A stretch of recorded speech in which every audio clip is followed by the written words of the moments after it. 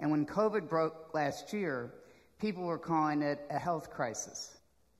By August, I knew it was a fraud vaccine crisis. And now is the time to take on the fraud within CDC, NIH. They're going to do the cabal, as I call it, where they actually use human beings as guinea pigs for vaccinations. So today we have Kristi Dobbs, who's back with us, who we've interviewed before. And today we're going to focus on the fact that she has applied to testify before the FDA on October 26th, next week, where they're going to have a vote on whether or not they approved the vaccines for 5 to 11-year-olds. So, Kristi, we know that you took your vaccine shots earlier this year. You have been a rock up, valley peaks and valleys in terms of a diminishment of health. And tell us to keep, focused on the FDA testimony. Tell us why you're doing it, and tell us, what has led up to your decision to do it. Well, first and foremost, I had an immediate reaction following the vaccine. So I know that my Pfizer COVID-19 vaccine has caused all of my health ailments. I had my vaccine in January. I was very fortunate to get a visit with the National Institute of Health, the NIH, in March. And at that time, it was unknown as to what was going on with me. We scheduled for me to send my blood samples to them so that they could see if there was anything abnormal going on. To the NIH. Yes, to the NIH. And at that time, they were going to run a whole host of tests on that to see if they could figure out what was going on with me. I still to date have not heard any of the results from sending my blood to them.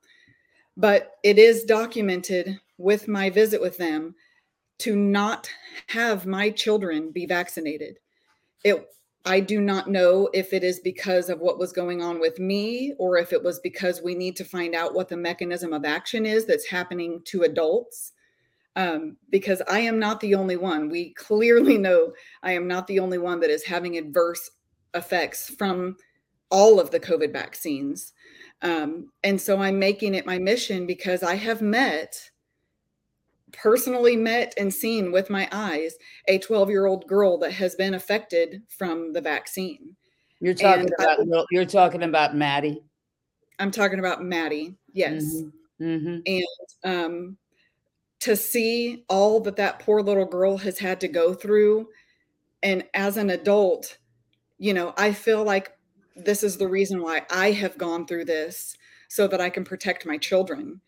And not only do I want to protect my 4 children, I want to protect as many children as I can that are out there. God love you for that. Now let's back up and let's start naming names here, because when you gave your blood to the NIH, it was a program that was run by 2 doctors, and you had a what do they call that? A telemedical visit with one of them. Okay, telehealth.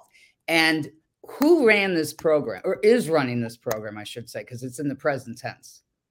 Well, his name is Avindra Nath. I'm not quite sure if I'm pronouncing his first name correctly.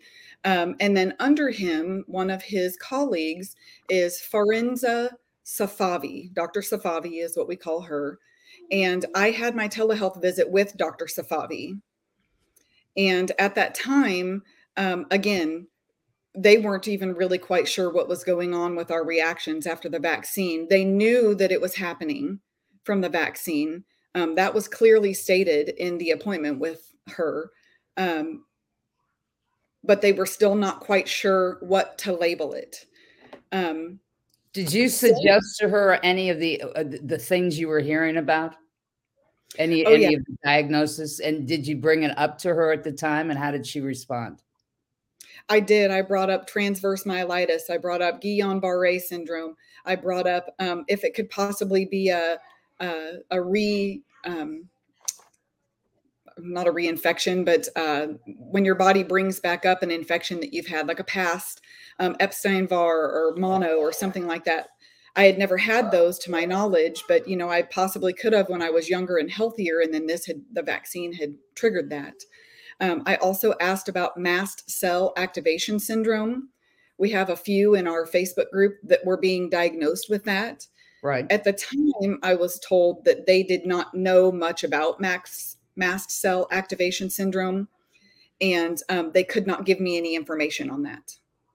So but, did they, I'm sorry, go ahead. Finish. Oh, I was just going to say, since I've seen them in March, I just recently was diagnosed with mast cell activation syndrome.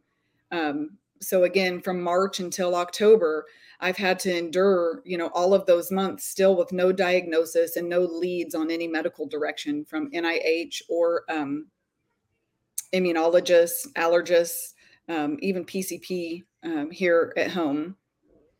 So when you applied, and I guess this is a portal that you apply to testify during the hearing of the FDA, it's a public comments section.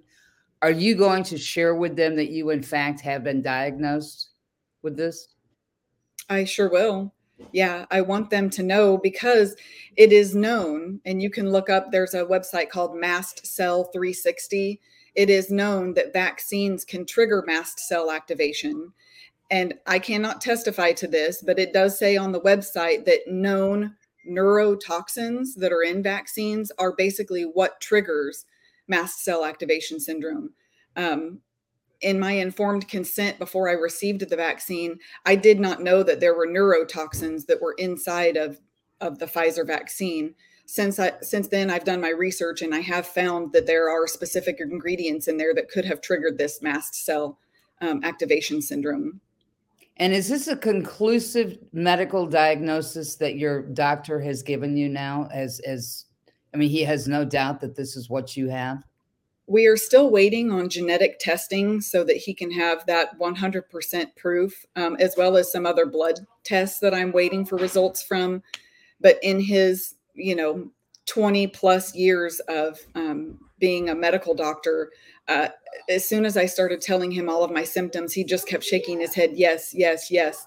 And at the end, after I was done, he said, I can tell you this is 99% probability that you have mast cell activation syndrome and some form of histamine response, which is why I had my immediate reaction on site. It probably threw off a whole host of histamine issues, which triggered the mast cell.